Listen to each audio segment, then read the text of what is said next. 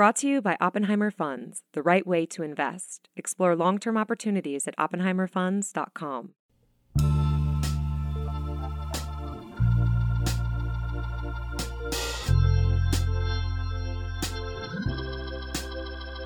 Hey, everybody. Welcome to, I believe that this is episode 10? Episode 10, I believe, sure. Episode 10 of Bloomberg Politics podcast, The Culture Caucus. I'm John Heilman. And I am Will Leach. We're together. We are here in New York City for the second consecutive podcast where we're face-to-face. It makes me so happy to see you, Will. And you were looking fucking just smart today. Well, it's fine. I'm glad we're face-to-face because ordinarily, as you know, like Jim Morrison and Kurt Cobain at the start of their musical career, I would only do all podcasts facing the wall and not looking, because the crowd makes me very nervous. Yeah, I know. So, but now I've come out of my shell and I'm ready to talk on the podcast. But because you're listening to this and because of the nature of podcasts, which are not really a visual medium, you can't see what I see right now, which is Will Leach in a dark suit, a white shirt, and a red rep tie. You look pretty much like a young Ronald Reagan right now. You look, like I get that a lot. Yeah, there's kind of like the GE days. This is kind of excellent. Okay, and I mentioned Ronald Reagan. It's just because I have hair. I really feel like I get away with so much in the worlds of media and politics and sports because I have hair. You have excellent hair, by the way. You do have excellent hair. So Ronald Reagan, former president of the United States, and also movie star, and it's a kind of good, like, not a totally made up segue into the topic of this 10th episode of the Culture Caucus, because we're going to talk today about a movie that is in fact opening today. The day on which this podcast is posted is the opening day for this movie, and the movie is called Weiner. Let me say that again. The movie is called Weiner. It's not the story of Oscar Mayer. Right. It's not the story of the great all-beef Frankfurters of Chicago. No, it's the story. It is also not about peepees. No, it's not about penises. That's true. Right. It isn't. Well, it sort of is. Yes, actually, it is kind of about penises. Part of all of this, yes. Because it's actually the story of Anthony Weiner, former congressman from New York, where we are currently recording this podcast, and candidate for mayor after a rather infamous, everyone knows about it, scandal that involved his Willie and a pair of gray underwear, texted the to... fact that we all, like, the minute you say that, the image goes into the brain. It will happen forever. You know about that. So, the guy named Weiner who had a scandal that related to his wiener had to resign from Congress and then decided to run for mayor here in New York City. So the movie Weiner is an account of that campaign. And it is as we begin to discuss it, we're going to talk about the movie itself. We're going to talk about the culture of scandal. We're going to talk about Anthony Weiner just as a character. We're going to talk about Huma Abedin, who is Anthony Weiner's wife and obviously the closest staff person in Hillary Clinton's orbit, has been for a long time and is right now on her presidential campaign. There's a lot to talk about this movie, but I think the place to start with is just how good it is. Yeah. It is an incredible movie, and I want you to explain why it was incredible. I know you had the same reaction as I did. We did not see it together. We really haven't talked about it, apart from we both acknowledge that we think it's amazing. It is terrific, and I think generally when people talk about all-access political documentaries, The War Room is usually the first one that comes to mind. But imagine if The War Room, not only did they lose, but everything fell apart in the most public possible way. And one of the things, this movie is directed by Josh Kriegman and Elise Steinberg.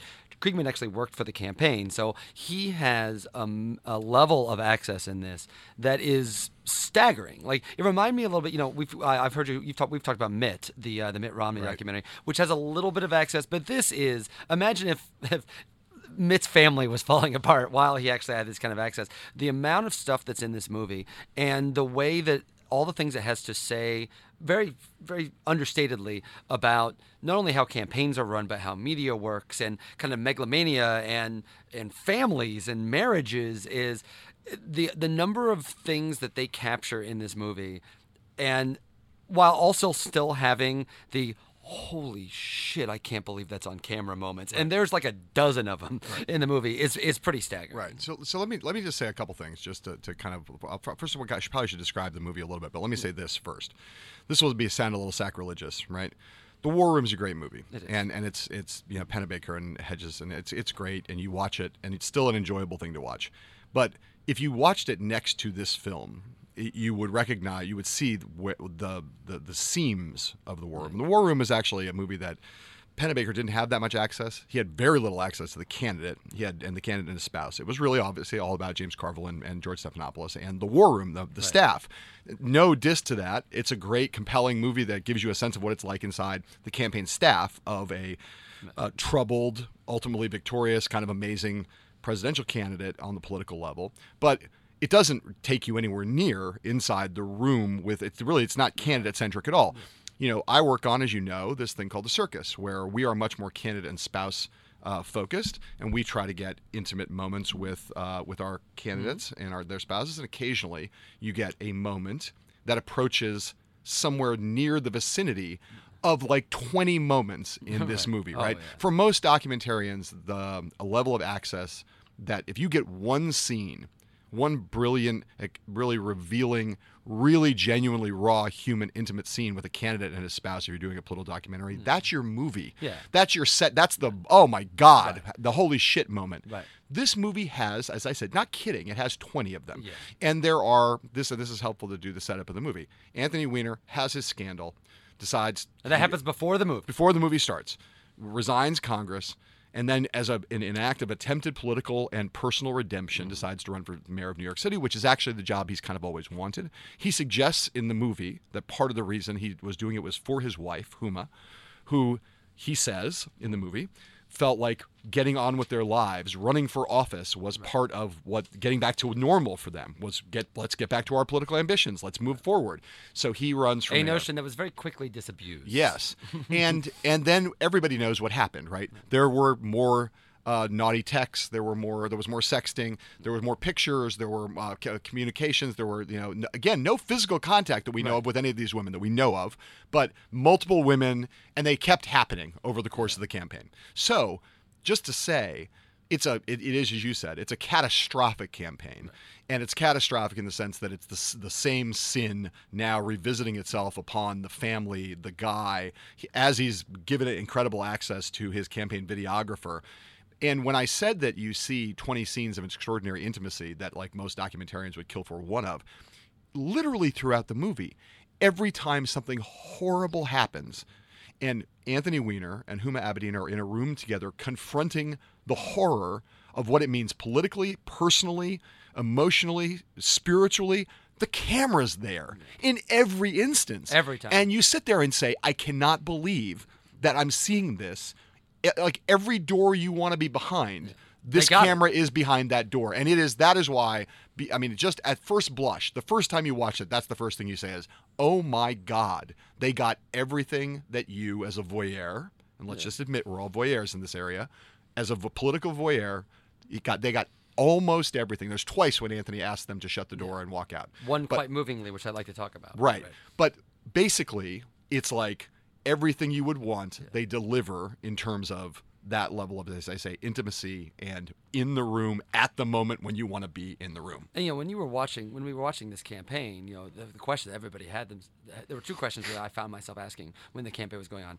First off, why exactly is he putting himself through this? And also, what must it be like to see? Like, I feel uncomfortable knowing the sort of details that's going on in their marriage among my friends. Like, I don't want to know that about them. The idea that this all happened in public, and they had to, I remember at the end of the campaign, she stopped showing up at campaign events. The movie gets deep into that as to why. I remember watching at the time being like, oh my God, she's not showing up to events. What must be going on in that marriage? And this movie has all of that. And I think that is, I want to talk about her a lot, because the irony of the fact that he wanted to do this campaign for her. At least in part for her. Yes. At least in part. Of course. I mean, obviously, he has his own Yes, ambitions. but he cites her, as I said, in the movie as, again, back to our normal lives and what our normal lives and they're meant. campaign animals. What our normal lives are is Anthony's the most ambitious person on earth. And I will say just quickly, and I'll let you talk again, I've known Anthony since I was 21 years old. We shared a beach house in Dewey Beach, Delaware, my first summer out of college. So I've known Anthony Weiner for a long time, and I say this without prejudice. He's just was what the like, in a world where I knew people who were, Julius Janikowski, who would go on to be the head of Obama's FCC. There was this Chuck Schumer staff, insanely ambitious people, right? Anthony was the most politically ambitious person I maybe have ever known, apart from a couple people who became president of the United States. And so normal life for them was, let's get back to being ambitious, and running for office again. And it's worth noting, too, that, one of the reasons they got so much access was because I think they thought this campaign was going to go well. And at first it does. Like, one of the great little quiet moments is for like the first 15 minutes, you can see what they were thinking by running. You could see, the idea, like this comeback story. New Yorkers love a comeback story. They love and he owned it in a lot of ways. He wasn't evasive. He was willing, one of these things that people liked about him when he was a congressman is he took everything head on and he fought and he was willing to face anything that's thrown at him. And I think that's something that's consistent throughout the movie, much to his detriment. Right. Well, and Anthony is also one of the things the movie captures early on is his degree of what made him appealing as a politician. Part of it is what you just said, Will, about him taking things head on. His brashness, his openness about his ambition, but also his energy. And you see him as a retail politician early in the movie, working in the neighborhoods of New York City with great, extraordinary verve. There's this wonderful scene where they show him working, I believe, the Puerto Rican Day Parade. Right. And they show, and he's just killing it, and he's doing fantastic, and they show a very sad de Blasio. Schlepping down the street. Yeah, no one's looking at him, and you see the energy and why he might have thought he was going to win. Well, and then there's the moment where a poll comes out early in the race that has him in first place, and he's on the subway, and there are people around him on the subway who are reading this headline news. Weiner's in the lead, and like the redemption is possible, and the people are looking up over their tabloids, the Daily News, the Post, looking up and seeing Anthony sitting there on the subway, and he's sitting there kind of going like, wow, this is like it. This is the moment that this is what I thought was going to happen. I'm on the subway. And I'm the front runner again. What? And you can also say, too, and this leads into, to me, the most fascinating part of the movie, which is Huma. I feel like the access they have to her.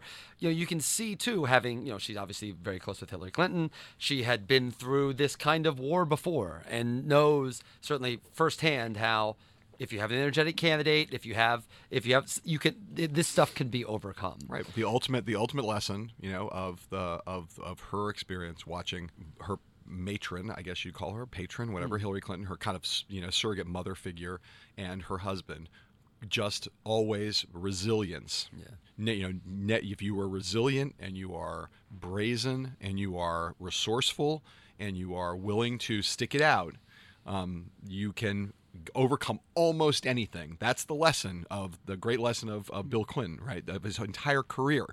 But it is a different world now. It is. Well, it is. It is a different world, and there are different levels. Yeah. Yes, it's a different world. And I don't mean so much judgmentally as much as these stories can eat you alive in a way that they were able to fight off, particularly in New York. Right. Like the idea this is happening in New York City. It's the hothouse culture. Yeah. And it's also, one of the key things is that, and it's interesting that you think about, there was Gary Hart, right, where a sex scandal destroyed Gary Hart's presidential campaign in 1988. And mainly, the thing that destroyed him, really, as much as anything, was the photograph of him and Donna Rice on the monkey business, right? Bill Clinton, there were doctored audio tapes, but there was no photographic evidence ever of anything. Of all the women we've ever talked about with Bill Clinton, to this day, there's no video. And what killed Anthony, as much as anything, and this tells you about the power of pictures, is those pictures that we referred to before. And now in this world of social media and this world of text messaging and the world of selfies and the world of sexy selfies or disgusting selfies, whatever you want to call them, it's the image, right? That because if it's just words on the page or even voices, it's different from seeing a picture of a guy's wiener. Yeah, and particularly, too, he talks about this in the movie, because one thing the movie gets a little bit into, but really kind of skirts about almost as, it just accepts it like air, is that why he does this. Yeah. Like, why he sent those messages in the first place. He talks a little bit about how it felt like make-believe. Right. It didn't feel like real life in a lot of ways. You were just having like this virtual chat and so on. And the movie...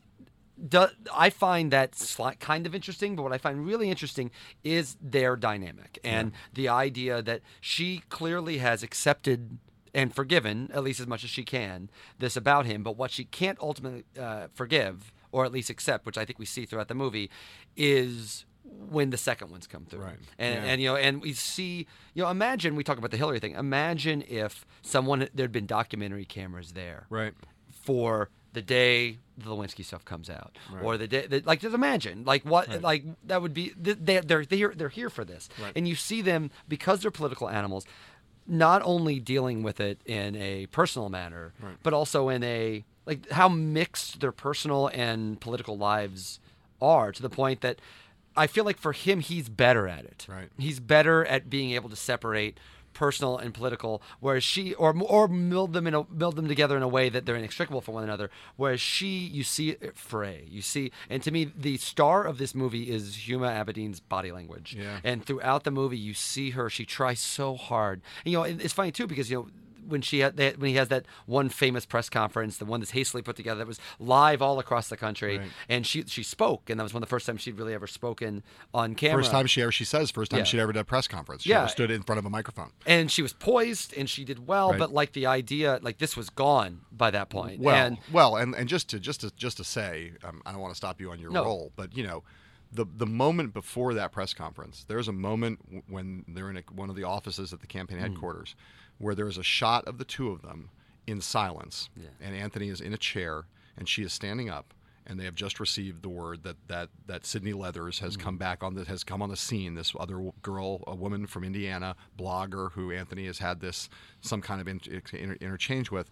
It is Ingmar Bergman. They are in silence for what feels like an eternity. The shot goes on for a long time, and the amount of communication that is happening between the two of them in that room without a word being spoken. You talked about her body language, but his body language, and just the oppressiveness of the silence, and everything that you can see, her pain, her anger, her sadness, her sense of resignation, her sense of foreboding about what's to come.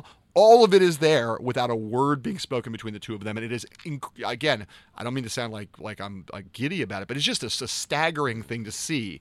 It's raw. It is as real as anything you could ever see in the realm of a political documentary. And you almost have to have this kind of environment for that to happen. You have to have him, one of the things that's fascinating about him is whatever is going on, whether it's bad news politically or bad news personally, it all gets ground up into the churn of, we're in a campaign, crazy stuff happens, let's keep plunging forward, let's keep going, leading to this amazing scene where he is with Lawrence O'Donnell on MSNBC, where he is in a side studio yelling at him and getting in this big fight on television in a way that he thinks he just did awesome, and she can't watch it. Right. And I'll say something about that in 1 second. We should mention, by the way, because we're already I don't know how far. How long are we into this podcast? 17 minutes. 17 minutes in, and we haven't even teased the fact that we have Barbara Morgan, who was Anthony Weiner's communications director. And is in the film. And is the third most prominent person in the movie. She's going to be talking to us in a second here on the podcast, so we can explore some of that stuff with her.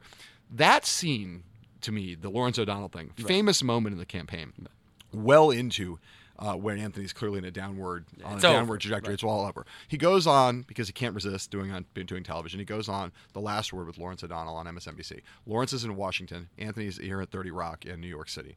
So they're communicating over the satellite. Lawrence decides to basically stage a moment, and starts hectoring Anthony. That's not an interview. No. He says, what is wrong with you? He keeps asking that question. You could see Lawrence was going for a TV moment there. What is wrong with you? He's trying to psychoanalyze him. He's basically saying something is wrong. Something is fucked in your head, buddy.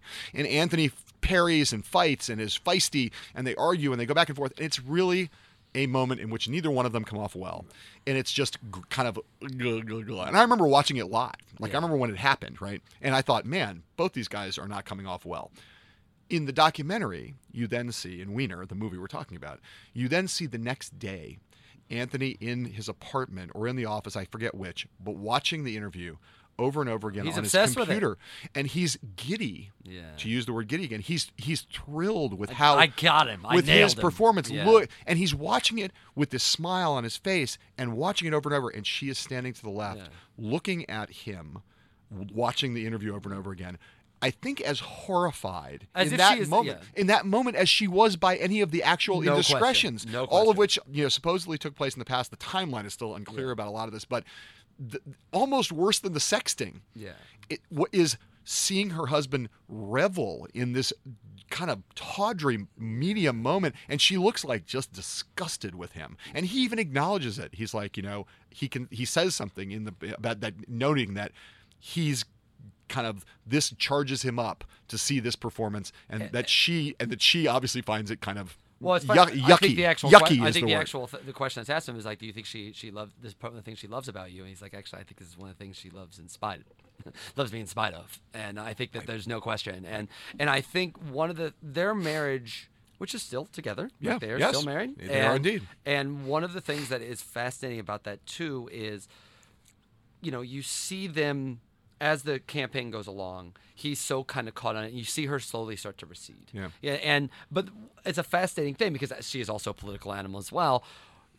Not for nothing, but she also starts to recede as it becomes a little bit more obvious that he's going to lose. Well, and there have always been rumors about the Clinton campaign, the movie Clinton campaign being involved in that. The movie makes no claims to that and seems to have no. There's access with everything else. I feel like they would have had access of that. Well, there's a couple moments in which Huma mentions that she's talking to Philippe, meaning Philippe Reines. One of Hillary's main. He's on the phone a couple times. Yes, there's a few glancing allusions to the notion that she is that the campaign is out there, or the proto-campaign, because there wasn't a campaign then, but that Hillary Land exists and has views about what's going on, and has wants her to behave in certain ways and wants him to behave in certain ways. It's alluded to. It's there. You feel it. It's said. It pops up, but it's not a central focus, and you never meet anybody from. But from certainly that he part of the world. keeps trying to get her to be larger parts as it goes along. Yes. There's a very difficult scene where he is filming a campaign ad and he wants her to do it,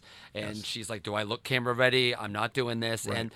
He has this cutting, devastating line as she leaves as they're about to walk out to the throng of cameras all waiting for them. Just try to look like you're my wife. Yeah, he actually says, make sure you leave 10 minutes after me, otherwise people will get the illusion that you're my wife. Right? And yes, right. it's right. like devastating. Well, and as I would say, and I say this just want to be explicit.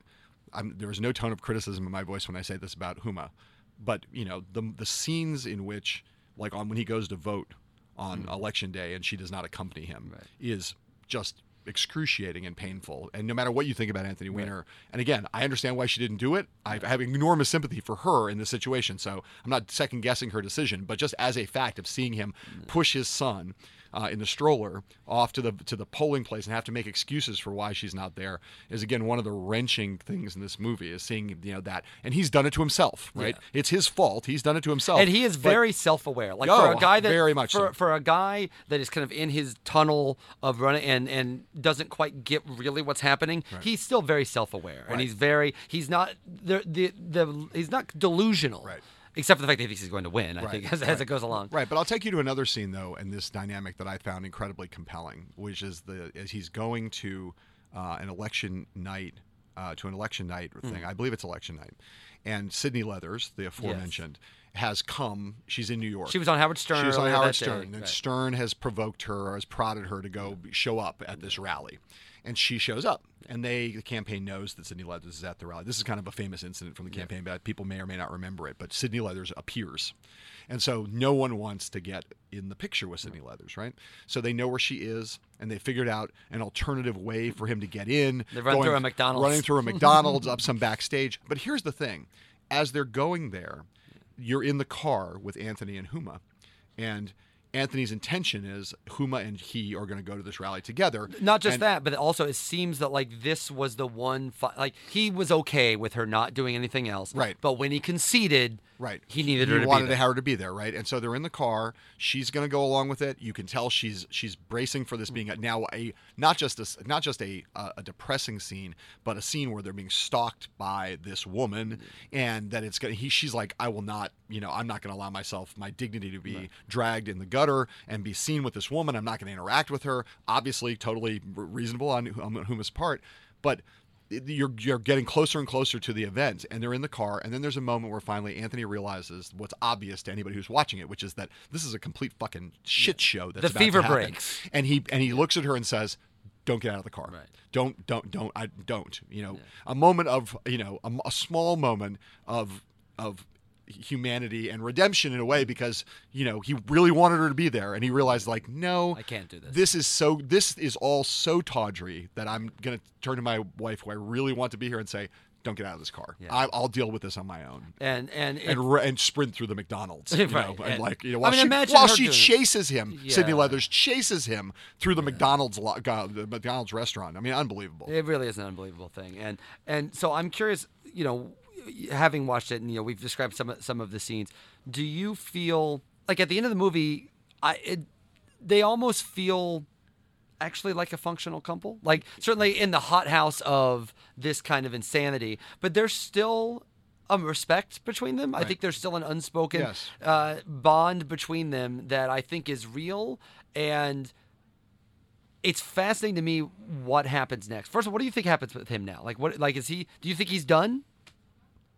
Yeah. You think? I mean, I don't mean done as a functional member of society, right? But I mean, do I think he has a political future? No. I do not. I don't. And because look, Anthony is so tied to New York. He's he's from here. He is so New York. I mean, he oozes New York out of his pores, and I just don't imagine that they're especially given, as you pointed out rightly before, the very special and especially trying, taxing, relentless media culture in New York. I just don't imagine. There's not a way in which you can imagine him. What's he going to run for here, given this history? I just don't think that. I think. Well, this is proof he can't. Right. Exactly right. So I think I think Anthony will he's a very, very smart guy, and we'll have a TV personality. We'll have a fine career going forward, but I don't think that he has a political future going forward. The question that I wanted to ask you though is whether if you watch this movie. Let's just say this. In addition to all of the access and all of the kind of startling degrees of intimacy and revelation and so forth in terms of what you get to see in this movie, like the inside workings of a campaign. And I'll say that also, not just in terms of the marital issues, but just Anthony talking to the staff. I mean, actually, I think, again, very admirable moment. There's a moment where Anthony sits down with his staff and basically says, in a very adult way, I know you might be pissed at me. We're here to vent. Do you have questions? And do you have issues? Tell me what. And you get to see him in a kind of very again, he steps up and basically says, come on, bring it to me here. We'll talk this through. The inner workings of the campaign are also very vividly detailed. The staff, the communications challenges, all of the people that are around them, the various, it's a fantastic look at the inner workings of a mayoral campaign in New York City. But here's my question. My question is, in toto, if you watch this thing, do you feel like, do you think that Anthony comes off well? Do you think he comes off poorly? Do you think he comes off some mixture? Like, what's your takeaway here for people they think better or worse of him, or what? And the same question for Huma. Like, when you see this, is this what's the portrait in full? I think that if you already think that he's just some scumbag of a person, as apparently a lot of people do, I don't think the movie will do anything to dissuade you of that fact. But I also think that the movie shows his fierce intelligence, shows him as like an ambitious but not completely heartless human being. Right. And I think that one of the things that I think the movie does a really good job of is showing why you can see that he was a good politician. You get a sense of the potential that's been thwarted because of this. Because without question, you see why people liked him, you see why he admired him, you see why he was uniquely talented in a lot of ways. And again, the movie doesn't do a great job. I don't think it tries to do a great job of really getting into why would you send these pictures? What are you doing? Yeah. But I don't think it needs to, because I think that it's really about more than. And for her, I have to say, she comes across, she keeps her dignity in this throughout, in a way that frankly would seem impossible. Right. I think that I've said as much to Anthony himself in an effort to get him to come on this podcast.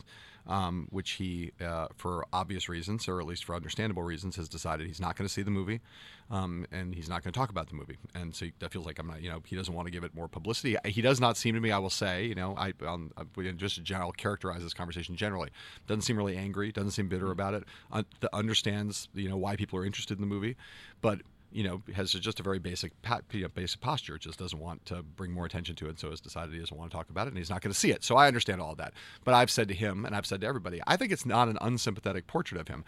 I think no one could see this movie, and I think, see this movie and think worse of him than they already do. That's absolutely true. There will be many people who, as you said, there will be some people for whom it does nothing to make them like him more.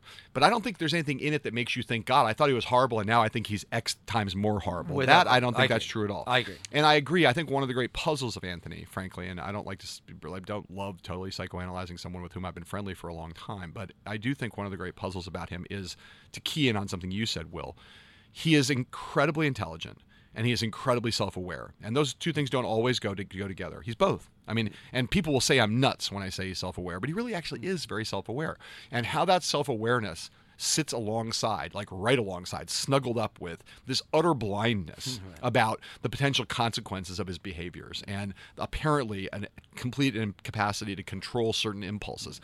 It just speaks to the really, really deep complexity of human beings, that because he is really intelligent, really ambitious, really self-aware, and also, compulsive and self-destructive, and blind. All of it together. He's really is, and I think the movie, one of the great strengths of the movie is it does capture him in his totality. And with her, she is a tragic figure in this movie. I think she maintains extraordinary degrees of composure and grace under pressure. And yes, I said before, you can see in some places her anger, her simmering anger. You can see her heartbreak and her humiliation.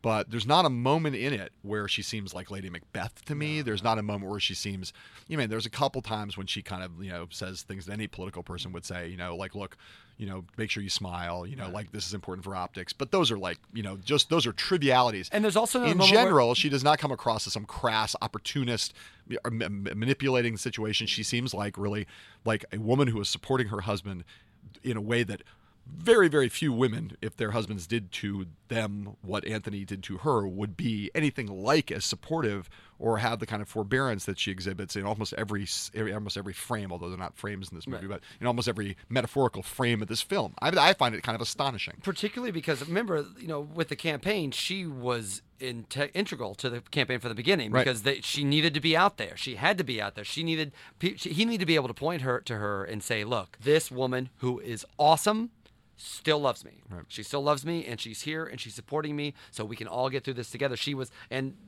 key to it. And so the idea that she would agree to this and be key to the whole thing and have it go in the worst possible way and still not only keep her dignity, but also keep her family together it's amazing. Yeah. It really is. Yeah. Do you think, let me ask you one last thing, we should get on to Barbara in a second here, who I'm sure will be appearing magically in her chair momentarily, but let me just ask you about this. Do you think watching the behavior, one of the press is obviously another big character in this film, and they're omnipresent and they play as they always do in campaigns, but in this one in particular, it's New York, etc. Do you take anything away? Did you watch this movie and think, God, the press it conducts itself poorly, conducts itself well, conducts itself surprisingly? Is there anything about the media element of this that stands out for you in watching it? I think that in a perfect theoretical world, they would do what Anthony wants them to do, which is to focus on the issues and talk about what matters to the people of New York. But the idea that world was ever going to exist in that campaign, so for me, is just ludicrous. And so certainly, I wish that the press would have focused on what was important for the city of New York, but let's not be crazy. The idea is Anthony Weiner, who is known for this massive thing, is running for mayor. It is quite reasonable that any press person would be like, why should we trust you? Right. Why did you do this? Are you going to do this again? Particularly after he's told us that he's done, and then comes out like there's not a question. I might quibble a little bit with some of the overtly, not just confrontational, but performative questions that I felt like a lot of people were asking. Right. Sure. But the questions themselves, I think they were very fair to me. Yeah, I agree with that, especially since one of the things, and again we talked to Barbara about this, but like the fact that that the things that reporters want, and in a case like this, you can't not want them, right? This is now, this is a key to this guy's character and key to this guy's the issues of trust, as you said, and issues of veracity. The fact that the timeline and his inability to answer basic questions like, when did this happen? Yeah. When did it start? When did it end? How many are there? Right. The fact that those things, even to this day, I'm not like a PhD level scholar in Weinerology, but to this day, I don't believe that people have ever really gotten to precise answers to any of those questions. And no one should know the importance of that more than him. Right. Yes. And so I think the press is pretty ferocious in this movie and is certainly omnipresent, and New York reporters are more aggressive maybe than any reporters in the country. But I looked for it thinking, oh God, like there's going to be some horrific things, and God knows, the stuff with Sydney Leathers and the way in which she transforms herself from the way in which she kind of glories in what she claims to have been a victimization, and then suddenly turns, and then she sells herself into a porn star, and then is literally chasing him. Yes, and then is literally chasing him. But again, like the quick transformation of like, I'm going to sell him out, I'm going to out him, I'm going to claim that I'm a victim, and now I'm doing a porn film with a fictional version of Anthony Weiner then chase him on his concession speech. Yes, I mean there was a little bit of that in Jennifer Flowers, right? I mean that's not new to this era, but again, the admixture of social media and the celebrity culture that glorifies, at least for a brief moment, pretty much anyone, right, who can like kind of present themselves in a certain way and make themselves part of the story. That's a little new, right?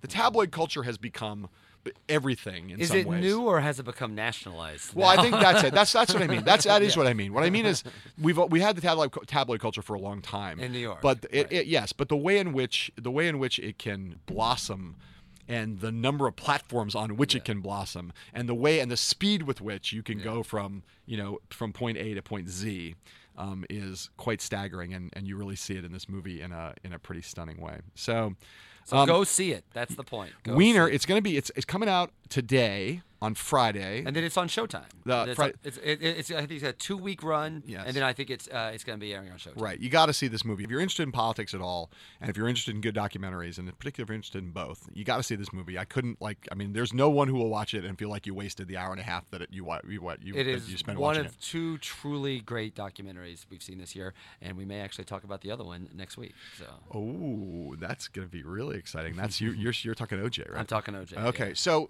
Will, where can you I know if you're listening to this podcast, you already know where to find it because you found it, but we should probably say, where can you find this podcast? Well, we encourage everyone to subscribe to it on iTunes and give us a nice review there. It makes it a lot easier for people to find it. You can also find it on SoundCloud and, of course, on BloombergPolitics.com. Yeah.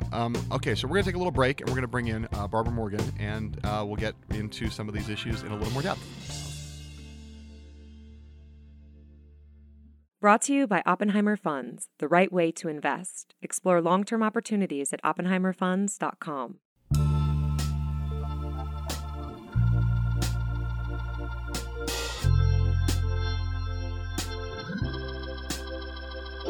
And we're back with the 10th episode, the second half of the 10th episode of the Culture Caucus, Bloomberg Politics podcast on the intersection of politics and culture. I'm John Heilman. And I am Will Leach.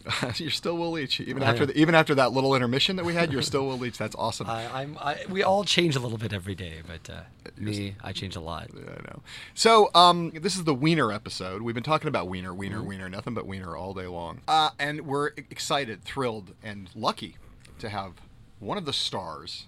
There's Anthony Weiner, and there's Huma Abedin, who get a lot of screen time. But the person who gets the third most screen time in this movie is Barbara Morgan, who's here with us. Hi, Barbara. Hi, Barbara. Hi, guys. How's it going? Good. How are y'all? We're great. Barbara was the communications director, spokesperson, high-level senior advisor to the Weiner for Mayor campaign, and is a big, as I say, the third most prominent and character in the Weiner documentary. So she got a lot of screen time, and I will say at the outset that she comes across incredibly well in this movie as someone who is like facing a huge amount of pressure and a huge amount of turmoil, and yet manages to maintain her grace and composure throughout. So congratulations for that, Barbara. Thank you. I appreciate it. You've seen the movie. I have seen the movie. So already you're the highest profile person in the movie who admits to having seen it. Yes, because no one else will. Because Anthony Weiner says he's not seeing it and will not see it, and I think she's staying out of it altogether. So you've actually. So did you? What was it like? When did you see it first? What was the experience like watching it? I saw it a couple months ago. Okay. I think that the experience it's surreal. Obviously, it's we all lived this. It's quite another thing to then see it cut into the snippets that it is. You obviously have the gut reaction of, oh my gosh, I cannot believe I wore that outfit. What a terrible outfit choice. That was stripes with that color. Gosh, what was I thinking? It looked so cute walking out the door. I'm clearly a moron. But then it's also it's, if you go back and think about the length of the campaign, it's about 4 months long. And anyone who works on campaigns can tell you that the days are very, very long, probably typically between at least 16 and 18 hours most days, typically 7 days a week. If you get off 1 day a week or get a 10-hour day here and there, that's pretty great. So all in, you're probably looking at around 2,000 hours that we worked.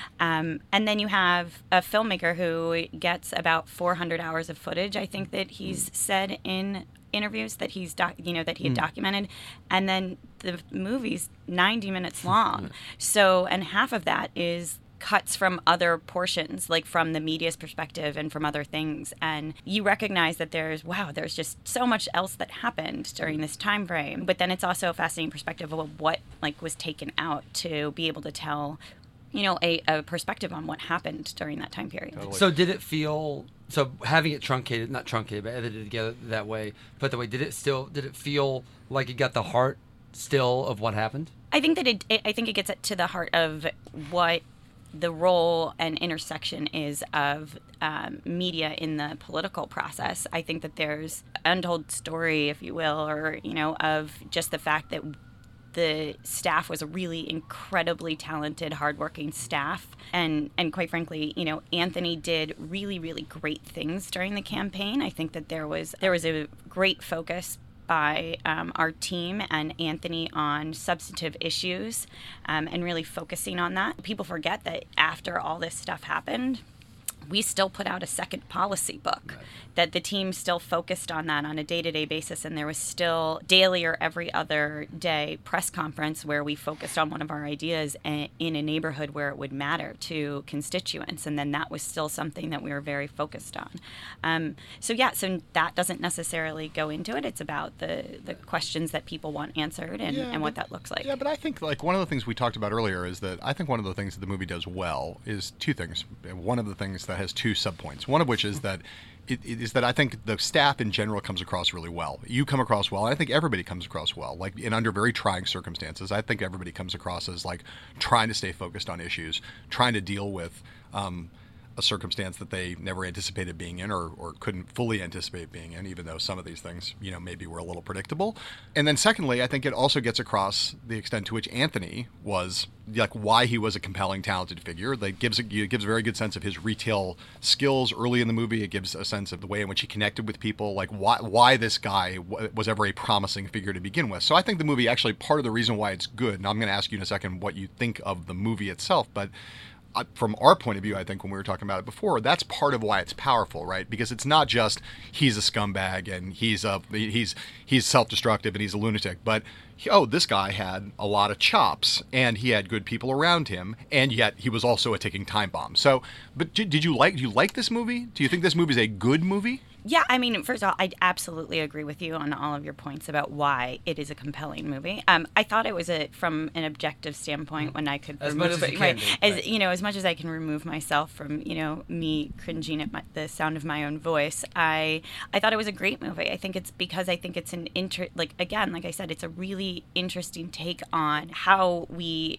consume information, the role of the media, and how campaigns and or politicians react in that space, right, as well as campaigns or politicians that have a fundamental flaw. Right. It's a really interesting movie, and I think it was done really well. So let's just step back for a second and just do a little bit of set you up a little bit here, right? How did you get involved with the campaign? You had been doing what, and you were offered this job? What was your background leading up to when you were offered the job, and what did you see when you were offered it? What were the considerations that led you to take it? And maybe if you had some reservations, what was on the pro side of the balance sheet, what was on the con side? Just take us back to that moment when you took the plunge. Yeah, that's a lot of questions, so I'm going to take them one by one. Yeah, sure. So I had previously been working doing communications in government with a focus in education, and I spent about 6 years doing that.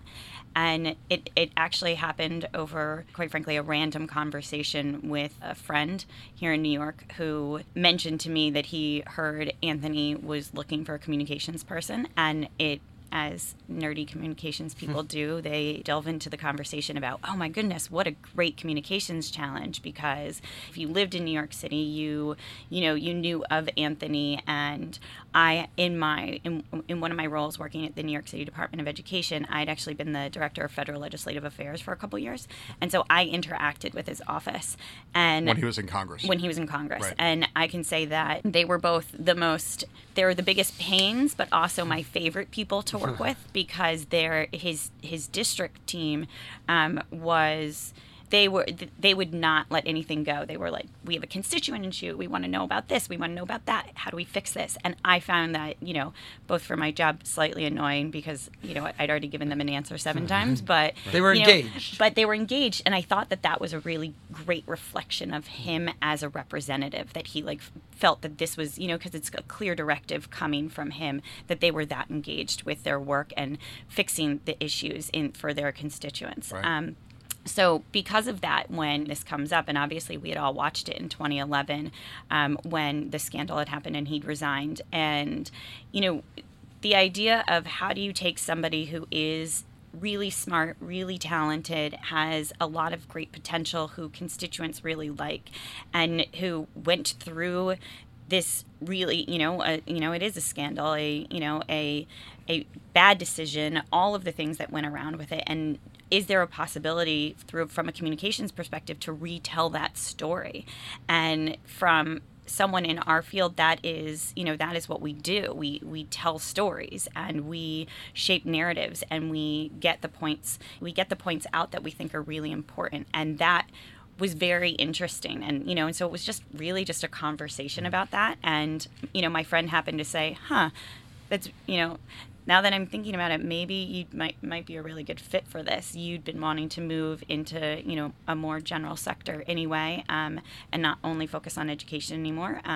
Maybe I should set you up for a call. And it was a few phone calls with Anthony later and a couple other conversations, and I had signed on board. So you had never done a campaign before, or you had done a campaign before? I hadn't done a campaign as a paid staffer. Right. I'd volunteered. Right. So this was going to be your first, as a communications professional, this is going to be your first campaign engagement, right? Mm-hmm. And did you, in your various conversations with him, obviously one of the questions that anybody would have had was, or like many people I would expect you might have had was, this thing happened. Do I have anything to worry about in the future? Like, any how surprises? How much self-vetting went on in terms of people being candid with him and saying, Anthony, if there are other incidents like this that we really need to know about them. I mean, was that discussed as you headed into the campaign? And it's funny. We did. There was after the campaign ended, after the general election in 2013, there was a roundtable with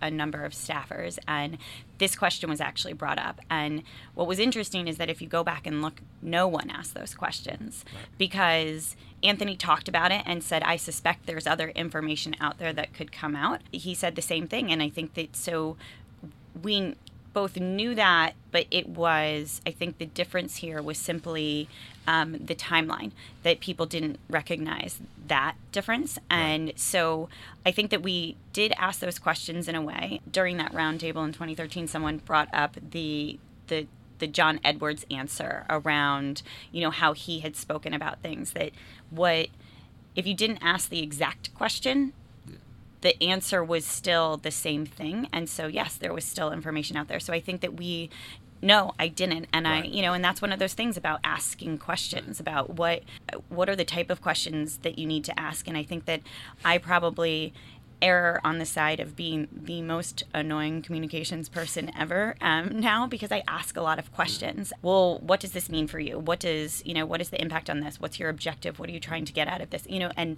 give me the timeline, give me the breakdown. When did this happen? When did, in certain circumstances, because I think it's really important now to have that information in order to tell the whole story. Right. So let me just ask this question, then I'm going to turn you over to Will. But in the abstract, you knew that Anthony had said, well, the things that people know about from the scandal are not the only things. There may be other things out there, but so you knew in the abstract there might be a problem that could pop up, but you assumed it would be something that would be contextualized by saying, this all happened before the scandal. This was all back then. That's ancient history.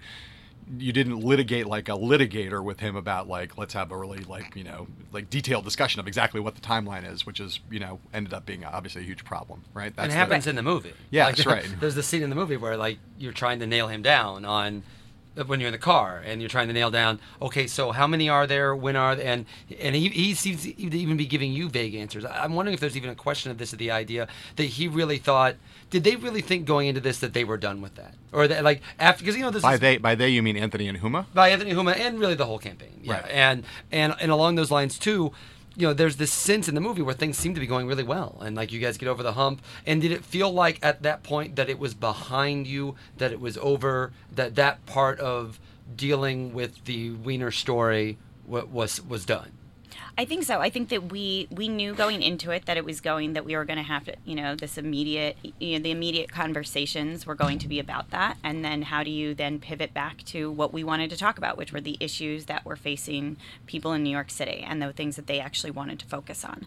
And so, yeah, we did feel like we got to a point where we were on a day-to-day basis. That's what we were actually focusing on, which for a campaign that was based around ideas and issues, that felt really good to us. And it felt like Anthony says in the movie, thought things were going pretty well there for a moment. I mean, I think that's, I think we all felt that way. There was a lot of momentum and we felt good about where we were. The initial story you see in the film when the first story comes out, and there's this Cindy Leathers thing and all sort, or that woman, or whatever the nickname they have for her in the movie, I forgot. Pineapple, yes.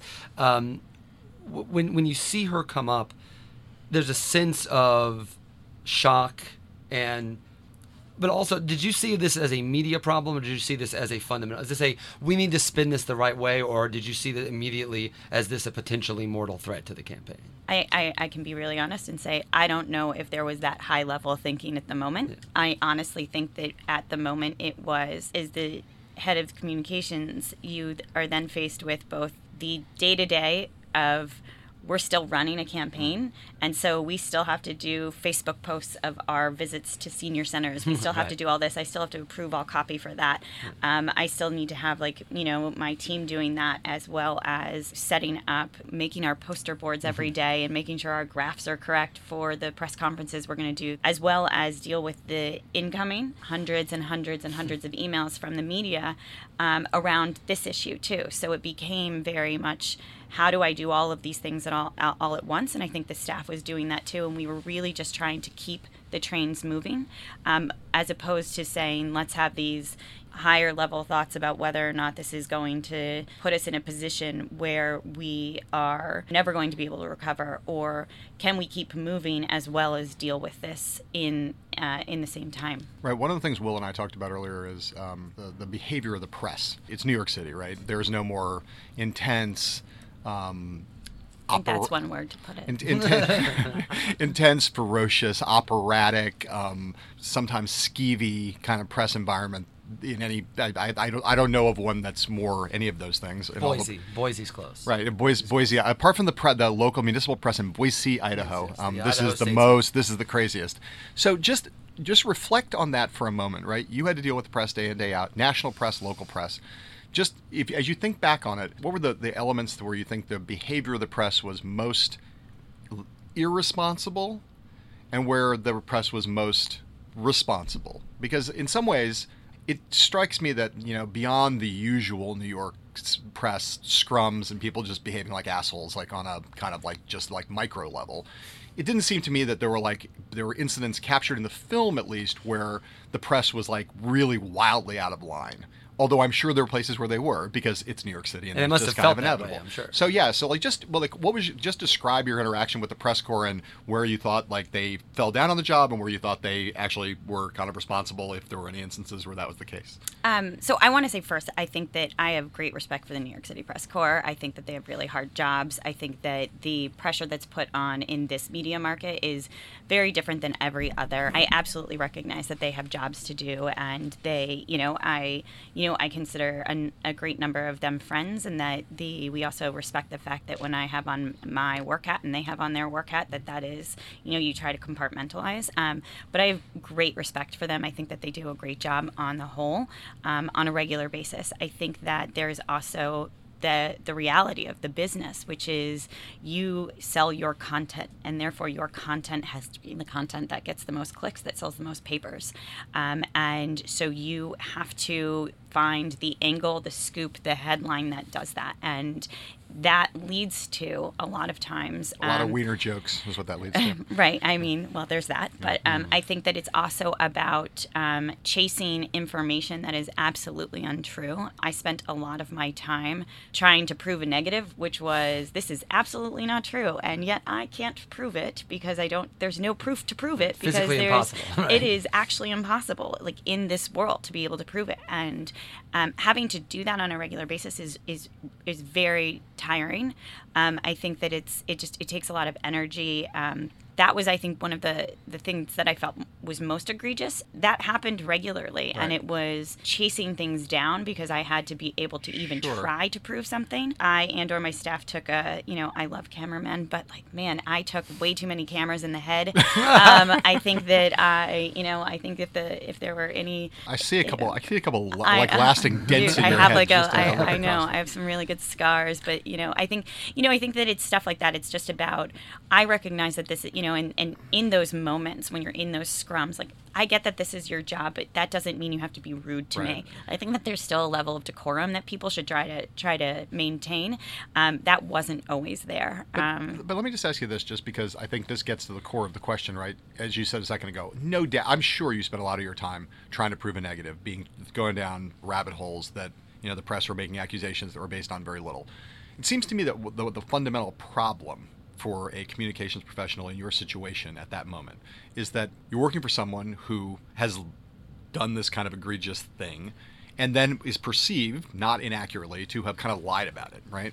And so the question that comes up in the movie, often you hear a number of reporters ask this question to Anthony. It's like, well, how can we ever trust you again? You said this was an isolated thing. It was in the past. Now it turns out it's not really in the past and it's not really an isolated thing. How can we possibly ever believe? How can the voters ever possibly trust you again? And that's a big, huge, important political question. But also for the person who's being his representative in the press, it's part of why you can't really just say, it would seem to me, well, of course, that's obviously untrue. That's ridiculous. I'm not going to even dignify that with an answer, because at this point, it's like, well, really, why? You're not going to dignify that with an answer. You're not going to. How is that? Why is that obviously untrue? You have the problem of having to represent someone about whom there are fundamental questions about their judgment and about their honesty. Right, and I think that's that was something that in that scene where I say, I think that those were regular conversations that we had, like with the scene in the car where I said, well, I think that we have to say this because of this. And I think that that's something that as a professional, I will blame myself for on that campaign. The idea that at some point didn't say, all right, stop. We have to answer exactly like this in this way because this will be what stops the questions. I think that not knowing about what will actually, hindsight's 2020, you have no idea. The New York Post and the Daily News are still going to continue to ask those same questions regardless of what you say, and you'll still be continuing to fight those battles. I think that as a professional, I will say that was probably my responsibility to say, let's put a pin in this right here, we need to get everything answered right now, so that all the questions just keep asking the same thing, as opposed to, but wait, we still need to know this and still need to know this, so that we get that answer of, why should we believe you? Because I've told you this is what it is. And I think that people just felt like there was still there was still tension in terms of trying to get those answers, and that was probably my fault if I said, like, those first 2 days to take that time to do that. But I think that that's something that, you can look back and say, I wish I'd done it this way, and I wish I'd done it this way. Another factor in this too, and one thing that there's been a lot of speculation because of Huma and because of her connection with the Clintons, and is for two things. One, is it harder to ask those questions when the spouse is such an integral part of the campaign? She's clearly pretty involved. She has a lot of political history. He even talked about how one of the reasons that he ran was to get their life back to normal and get her back in the political arena. And two, I'm curious about that, and I'm also curious about, there's been a lot of speculation about the Clintons in the movie are like the Clinton world, Hillary world is like this quiet, like every once in a while, you'll get a call from the campaign and they'll pop in. But on the whole, they're more just kind of watching what's going on. So I guess my two questions are: one, were they involved at all? Did you have any interaction with them? And two, is it harder to have those conversations that you need to have because the wife is such a big part of the campaign? I'll start with the second question because I think that it speaks to me having not worked in this role on a campaign before. I don't know if that's any different or any, if that's what that looks like. I think that there are, from my friends who have worked on campaigns, there's typically somebody who's assigned to the spouse, and that is actually something they, direct the role of that person. Not that different from, I think, the other campaigns that were happening in the city.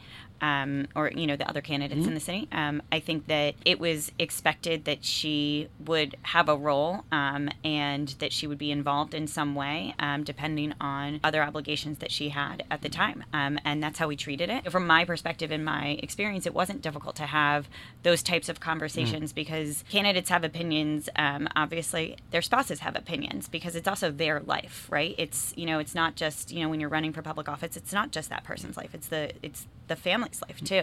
And so we fully expected her to have an opinion, but also she happens to be brilliant and she has great perspective on how to deal with, long slogs of campaigns. She's lived that too. She is the spouse to the candidate. She has great insight on the things that matter to him that might not be apparent to me right away. But then, oh, you said that. That makes sense, actually. Oh, that's interesting. That's a different way to approach this. To the first question, no. I mean, we were running a campaign in New York City that, most people in New York City during a primary in the middle of the summer aren't paying attention, much less anybody else in the rest of the world. So, no, I think we had our team and we were focused on that, and that's what we were doing on a day-to-day basis. So let me just because it came up just now, and we're almost done we're almost out of time here, but I just want to unpack part of Will's question. To me, watching the movie, one of the most striking things that is said is when Anthony says this thing relatively early in the film where he says that part of the reason that he decided to launch this campaign was because he was trying to do right by Huma, right? He says, essentially, I was trying to get my life back to normal, and normal for me is politics. And so, and the reason I was trying to get my life back to normal was because, I was doing, again, that was a huge part of the objective, at least as he describes it in the movie, was to normalize their lives, and that the way to do that was to run for office again, right? Which, to me, is like a huge element underlying part of what Huma's role in the movie is, which is, I think, is a very kind of tragic figure throughout the movie. You see her with being humiliated and having incredible, I think, grace and stoic kind of dignity throughout the movie. There are some incredibly painful scenes of her as the new scandals erupt. But I think, again, she comes across very well, I think, in the movie. But there's this tragic undercurrent because, on some level, he decides to run for mayor because he's trying to get his life back to normal for her, and then subjects her to all of this further indignity as this goes on. So I guess my question there is just simply to say, was that known to you at the time? Did you understand why Anthony was running for mayor? That was part of it? Or when you saw that in the movie, did you say, wow, that's really part of why he decided to do this? So I think that just from a perspective, just as, a human in the world. As we all are, at least semi. Speak for yourself. I don't know about this one yet. We'll decide later. I think that doesn't strike me as something so out there. I also think the movie is about relationships in a very interesting way, about the idea of this couple going through something on a public scale unknown to anyone, right? That they'd already gone through and dealt with in their private lives earlier. Right. And they'd done that already, and they had worked through it and got to a point where they felt okay about him running for mayor again. I think that the idea of him doing it for her and all that stuff, I think that sort of makes sense if you just think about it from a perspective of having experienced great loss, if you will, that they wanted to get back to a day-to-day that felt like them again, and that felt like what had been there prior. And I think that isn't that what everyone does when big things happen, when tragic things happen in people's lives, when there are, when you lose a family member, when people go through really difficult divorces, when people like lose jobs. These are all things that it is how do you right the ship, if you will, and get back on course, and what are the things that you need to do to make that feel like that again. It's less about I'm getting back into politics and more about how do I get us back to a space that feels like us again.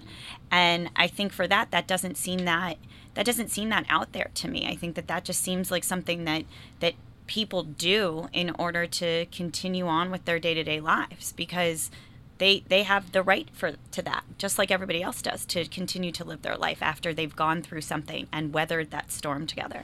I'm wondering, would you like to run another mayoral campaign after this? I think I want to go buy a puppy and take puppies to the park for a little while and name it Tyrone. So let's go find a puppy. I think you could get like a dachshund and name it Weiner. Oh, well, that's very funny. Good joke. Way to end it on a high note. I groan every time. It's a cheap. Every time. Good job, guys. Good job. Don't look at me. Point at him, man. I groan at that every time. Wiener dog. This is like a comedy hour over here. Look, Wiener dog. Come here, Wiener dog. Oh, Wiener. I want a rescue dog. Okay. A little rescue dog. I want a rescue from his Wiener dog jokes. I know. Me too. Let's cut this. I can't help it. I'm just too puerile for my own good. Yeah. Well, what do you think people will walk away from the movie thinking? I think that if people go into the movie looking for an answer about why this happened, they're probably going to be disappointed.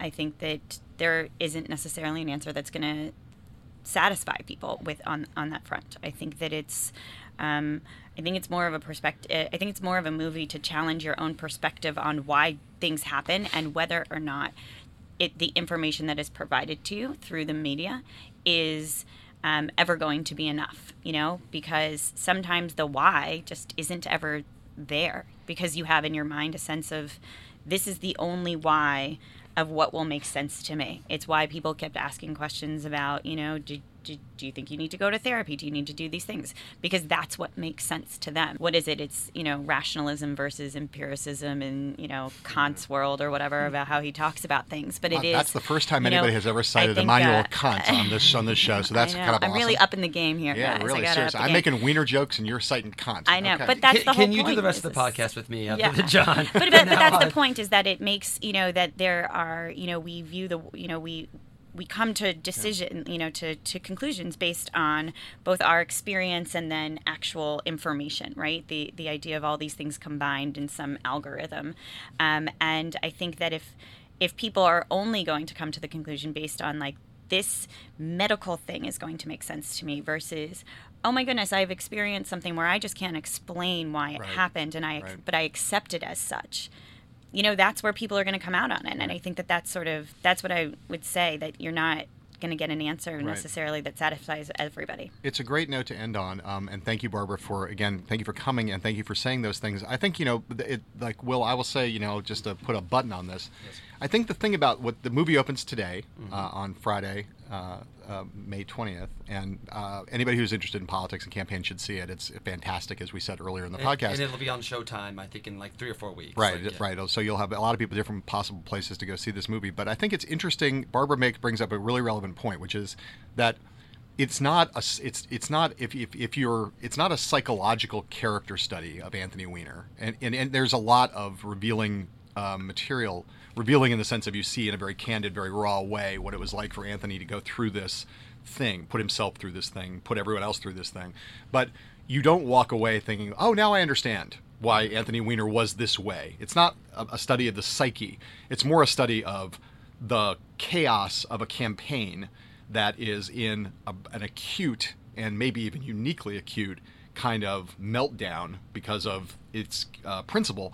And many campaigns have gone through moments of crisis, and so there's some insight that is more generalizable from that. Again, this is a very unique experience because there's not really any campaign that's ever been like this one, but it's more about the culture of a campaign and more about the culture of crisis and understanding what that looks like from inside the maelstrom than it is like inside Anthony Weiner's brain. but no less interesting or valuable for anybody who cares about this kind of thing, because you don't ultimately walk away with, oh, now I understand Anthony Weiner. Here's Rosebud. Yeah, and I think it's a better movie because of it. That's it for this episode of Culture Caucus. I'm still, amazingly, John Heilman. And I'm Will Leach. I'm going to go get Barbara Morgan a rescue dog. You are a much nicer person than me, and we are thrilled to have been here. We'll be back with you next time, where we'll be talking about another incredible piece of documentary filmmaking in episode 11 of the Culture Caucus, which is O.J. Made in America, the new epic, incredible, multi-part, 7.5-hour documentary on the life and times of O.J. Simpson, race, policing, the trial, Los Angeles, everything you can possibly imagine in one of the more extraordinary pieces of long-form documentary we've ever seen. We'll talk about that next time on the Culture Caucus. For now, so long. Bye, everybody.